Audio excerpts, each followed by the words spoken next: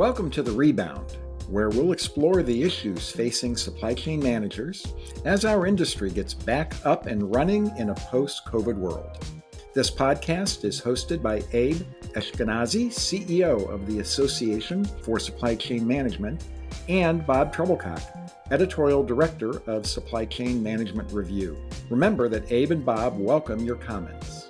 Now to today's episode.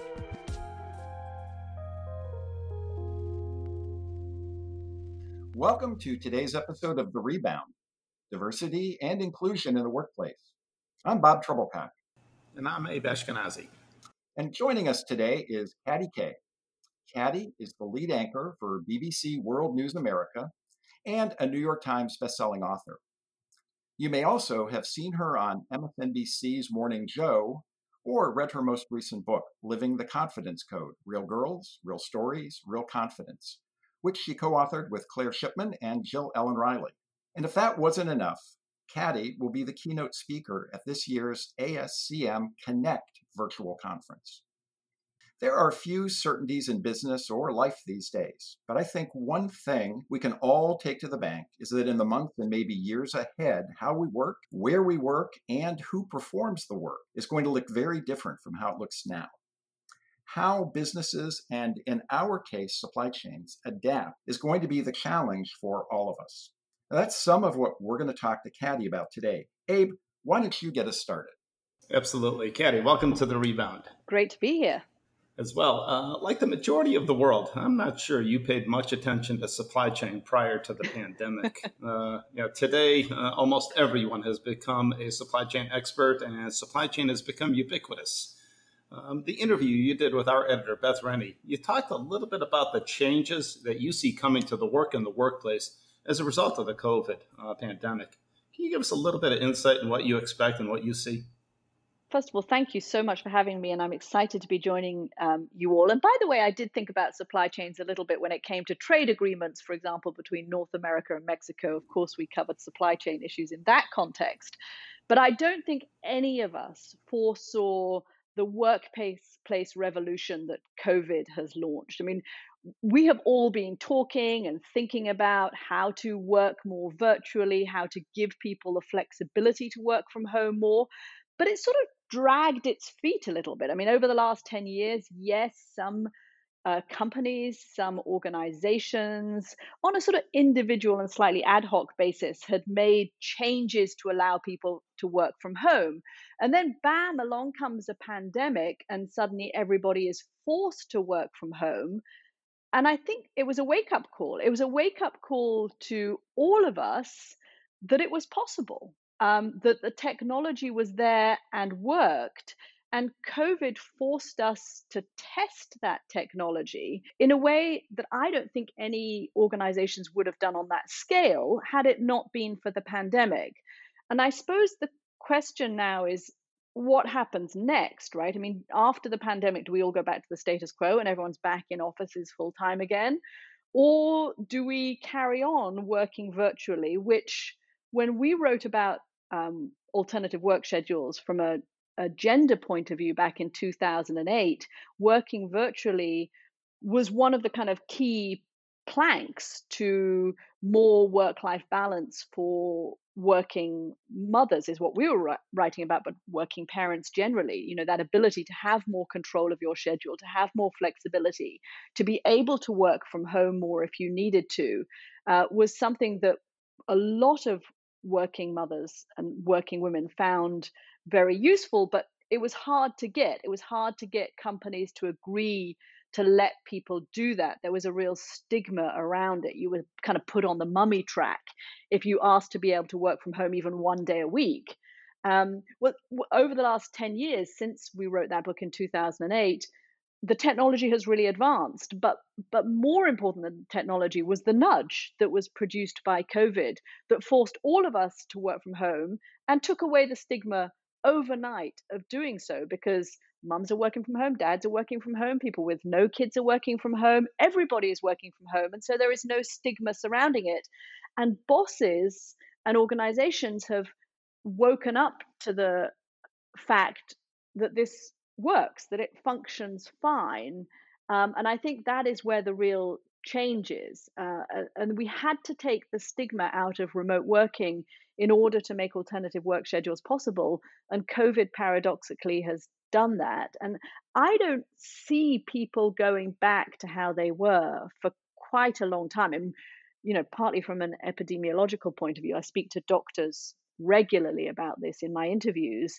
And nobody seems to think that before next spring, we're going to be in a set position where things are totally safe, because even if there is a vaccine produced, it's going to take a while for it to be distributed en masse. So, but beyond the kind of health side of things, you look at the opinion surveys of men and women, and a lot of people are saying they don't want to go back to work full time, that actually they like working from home. And they feel they are productive working from home, and that they would like some kind of balance of maybe 2 to 3 days a week in the office and 2 to 3 days a week at home. That seems to be the ideal, kind of half and half seems to be the ideal. So it's going to be very interesting to see how companies and organizations handle that, and whether this actually provides some kind of relief to working parents, particularly, and working mothers and working women, in giving them that workplace flexibility that has sort of eluded us for a very long time.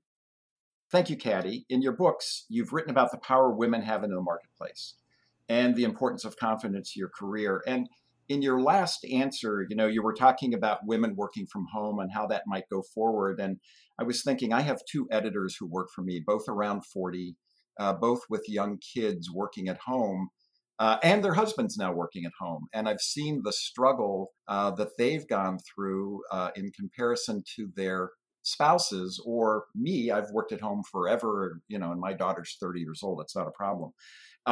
They're tearing their hair out. So when you think about the workplace today, what's the state of women in the workplace? What's changing?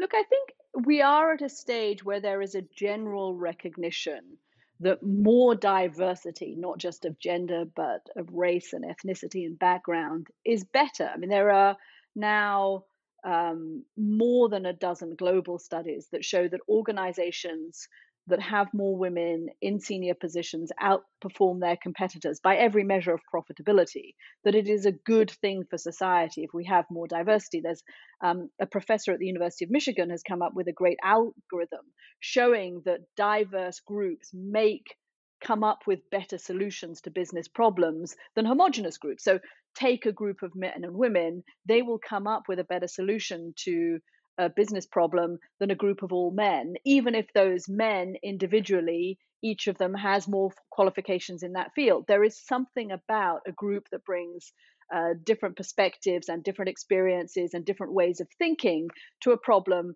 that produces a better solution. And so I think that has been a real shift in the whole diversity argument. This is not anymore about just being PC or diversity for the sake of looking good or feeling that you're doing, the right thing.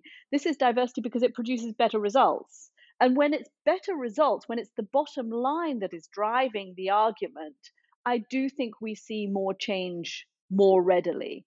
And these studies that show that women produce better outcomes, or having more women produce better outcomes, that kind of data makes an impact. I mean, what organization wouldn't want more profitability, a more efficient organization, and by having more diversity at the top? It's also, you look, women are better educated than men. We have more degrees, we have more postgraduate degrees, we have more PhDs. So we bring talent to the table. As Warren Buffett said, what organization wants to play with only half a deck of cards when you could play with a whole deck of cards? And I think organizations that open their door to talent, to having more women in the process and more women in senior positions, are seeing, the returns on that effort in doing so.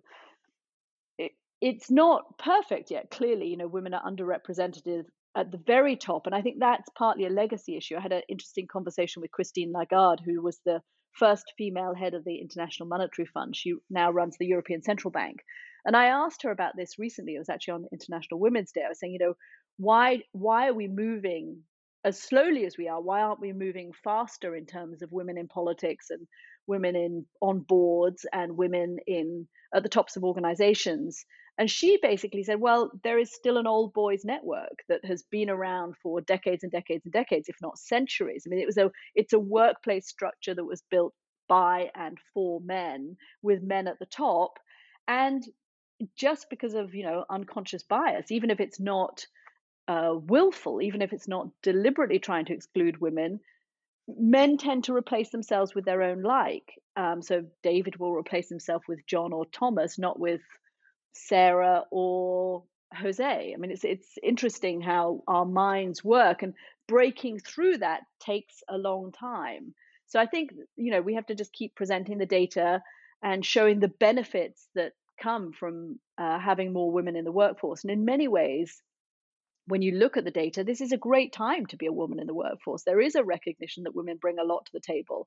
And by the way, I think there's also a recognition that some of the skills that women bring to the table, things that were seen as kind of soft skills before, are now seen as quite profitable skills that women bring to the table.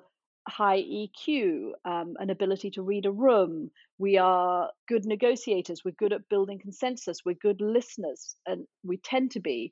And I think all of those now, in a sort of, flatter world, more globalized world, particularly perhaps in the COVID world where we're all working across multiple platforms, all of those are seen as very valuable skills and worth having in your organization. So I tend to be an optimist generally, and I do think we are making progress. And I think that we are moving in the right direction of having more inclusivity in senior positions, because people see that it is good for the organization, not just because they feel like it's a good PC thing to do, but because it's a bottom line issue. Katty, that's really interesting, and I think it supports a lot of the theories and, honestly, to your point, a lot of the empirical evidence about organizations and their results, return on equity, and their performance. Let's dig into supply chain a little bit deeper, because I think some of the examples that you identified are still lingering within the supply chain field. The history of supply chain traces back to engineering and finance, two fields that were predominantly white and male, and now perhaps old white and male. Significant changes were happening, as you indicated, prior to even the recession back in 2008, 2009. Given the current events, every business is at an inflection point today. What's going to be important for them to focus on as we develop a more diverse and inclusive workplace? What are those key issues internally for the organization to pay attention to? Yeah, I mean that you've hit on such a good point, because we are at this moment where everybody is looking around the room and saying, how diverse are we? How much have we opened up? How much have we moved beyond that old boys network? And what more do we need to do, from our hiring process to our retention process to our promotion process? Are we putting in place the structures to make sure that we are getting as diverse a group of applicants? And then once we get those diverse group of applicants, are we making sure that each of them get as good a shot as the white males who are applying? And I think, we have seen the country really focus on this issue. And it's not just consumers that are focusing on this issue, not just clients that are focusing on this issue, but workforces are focusing on this issue, and they are forcing change. I've spoken to a number of CEOs who have said to me recently, look, this is being driven by our own workforce, who are shining a spotlight, and social media is a very strong, powerful spotlight, not always a fair spotlight, but every CEO knows that brands and reputations can be destroyed in an instant by a negative social media campaign against your company. And one of the things that people are focusing on is how diverse your workforce is and how diverse your senior C-suite is. So there is a real spotlight on this, and there's a lot of research has been done on how do we make sure that the hiring process is gender neutral, is giving as good a shot to women as it is to men, and to people of racial minorities as it is to people who are white. And a lot of work is being done on algorithms, for example. Are we getting the right algorithms in place? And there are big tech companies who developed algorithms for their hiring purposes, and then found that those algorithms had been written by white men and skewed to white men, and so they threw them out and are starting from scratch and trying to make sure that they get more women included in the algorithm writing process, to make sure that the algorithms are more gender neutral and are not skewed to white men. I mean, it's interesting that you raise engineering. My son is an engineer at UVA. He's an engineering undergraduate.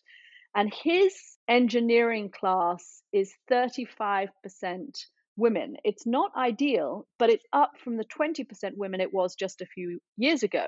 And here's what UVA did is they did a deliberate outreach program. And a lot of universities have done this when they've looked at their engineering cohort and realized how heavily male it is skewed. They've thought, what can we do to make engineering attractive to high school kids? And they found that actually you have to go back, not in just into high schools, but you need to go into middle schools and send female engineers as role models, for example, or female astronauts, or female computer programmers, or female biochemists. And if girls at the age of 11, 12, 13 see women doing those jobs, it can be transformative. It can make you realize that, wow, there is a woman who's an astronaut, there is a woman who's an engineer, and I could be that person. It's much easier for a teenage girl to relate to somebody of their own gender doing a job and then see themselves in that job and then see, okay, these are the things I need to do. I need to focus on my arts and my sciences and my maths and my physics and chemistry in order to get into that position. So I think there's, all the universities are doing big outreach programs, not just into high school. By the time you get to high school, you've lost them. You need to go into middle schools and start looking at how can we make sure that we encourage girls to be thinking about these careers, or ethnic minorities to be thinking about these careers, in order to have them when they come into the pipeline. And I think it's not a dissimilar process that happens in organizations. You need to be looking at your associates in their 20s. And particularly, for example, with young female associates, one of the things that we've come across, and it's very similar to the issue that we've dealt with when we've been writing about teenage girls, is some fear of failure or aversion to risk, or not wanting to take on new challenges in case you don't succeed at them perfectly, or that you might fail at them.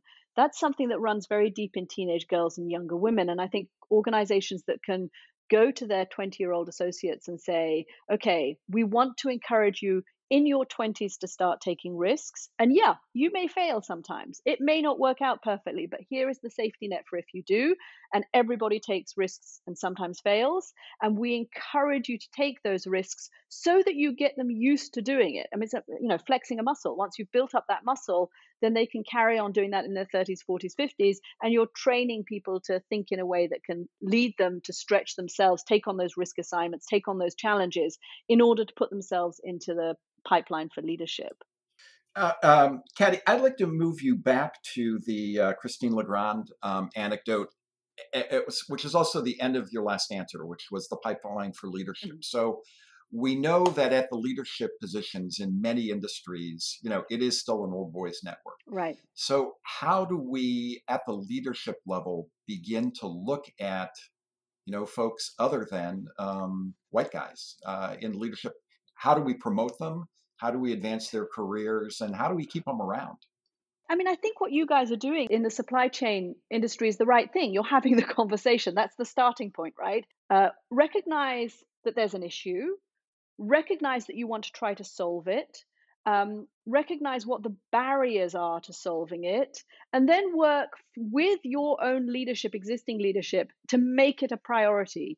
We have found that in organizations where, the white guys at the top see this as a priority, see this as something that is beneficial to the whole organization, and transmit that message right down the chain, they are the ones that make a difference.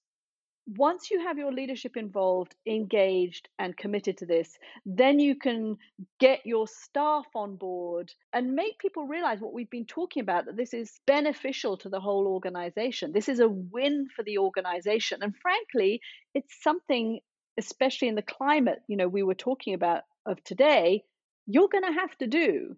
So you need to find a way to do it.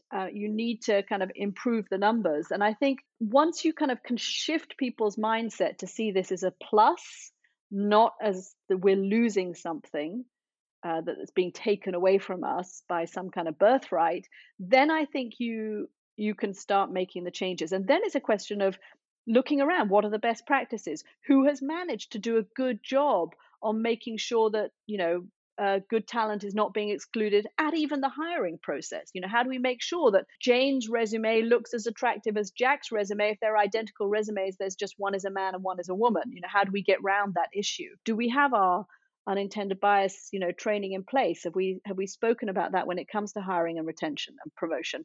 And then, when we get women who are on track and have been, trained and who are valuable members of our team, and then get into their kind of 30s and start having young children, how do we make sure we keep them?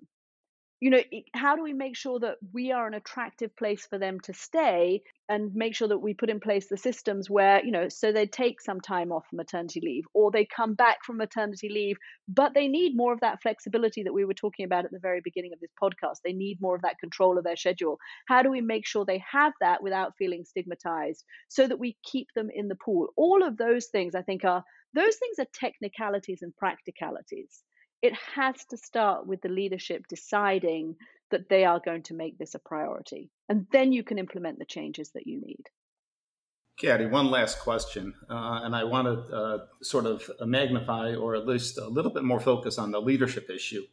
In your books, you've been writing about women in the workplace for more than a decade. We've seen changes in hiring and in salaries, and we continue to see gaps specifically at the leadership level, not the organization, historically, but moving women into leadership. And what does it take for them to accept that challenge?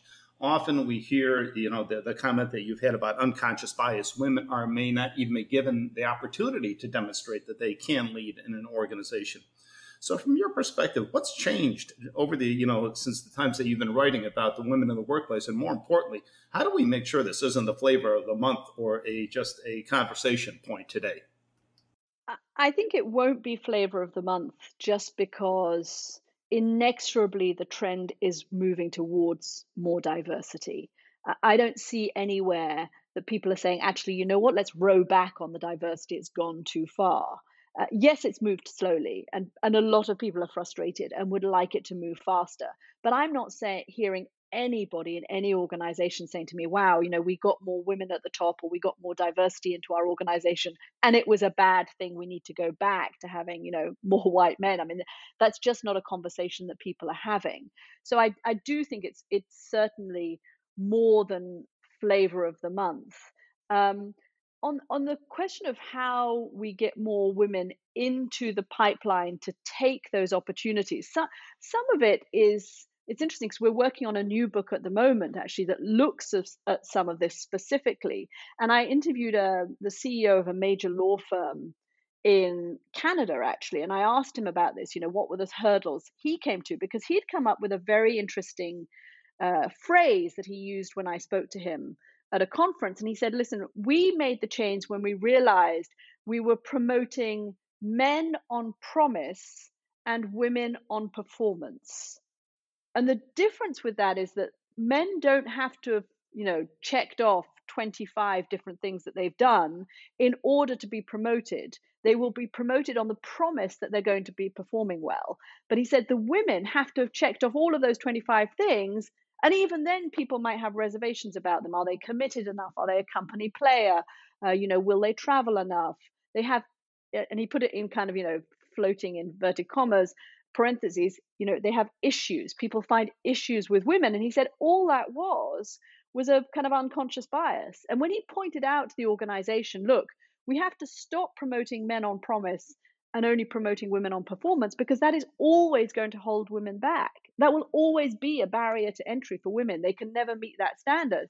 And he said it was a kind of light bulb moment for the company. And he went through all the cases. He had the data showing how they had done that in the past. And he said, we're just going to throw that playbook out. And no women has to have checked any more boxes than men have to have checked. And we will make sure that we're promoting women on promise and men on promise equally. And it produced a real change in the organization. So it is a kind of a mindset issue, which is really interesting. But it suggests to me that it's something that any organization can tackle if they start looking at how they're really doing it. Thank you, Katty, and thanks for being our guest today. That's all the time we have. Thanks, everyone, for joining. I hope you'll check out Katty's keynote address at ASCM Connect virtual conference. And we hope you'll be back for our next episode. We look forward to seeing you then. I'm Bob Trebilcock. And I'm Eshkenazi.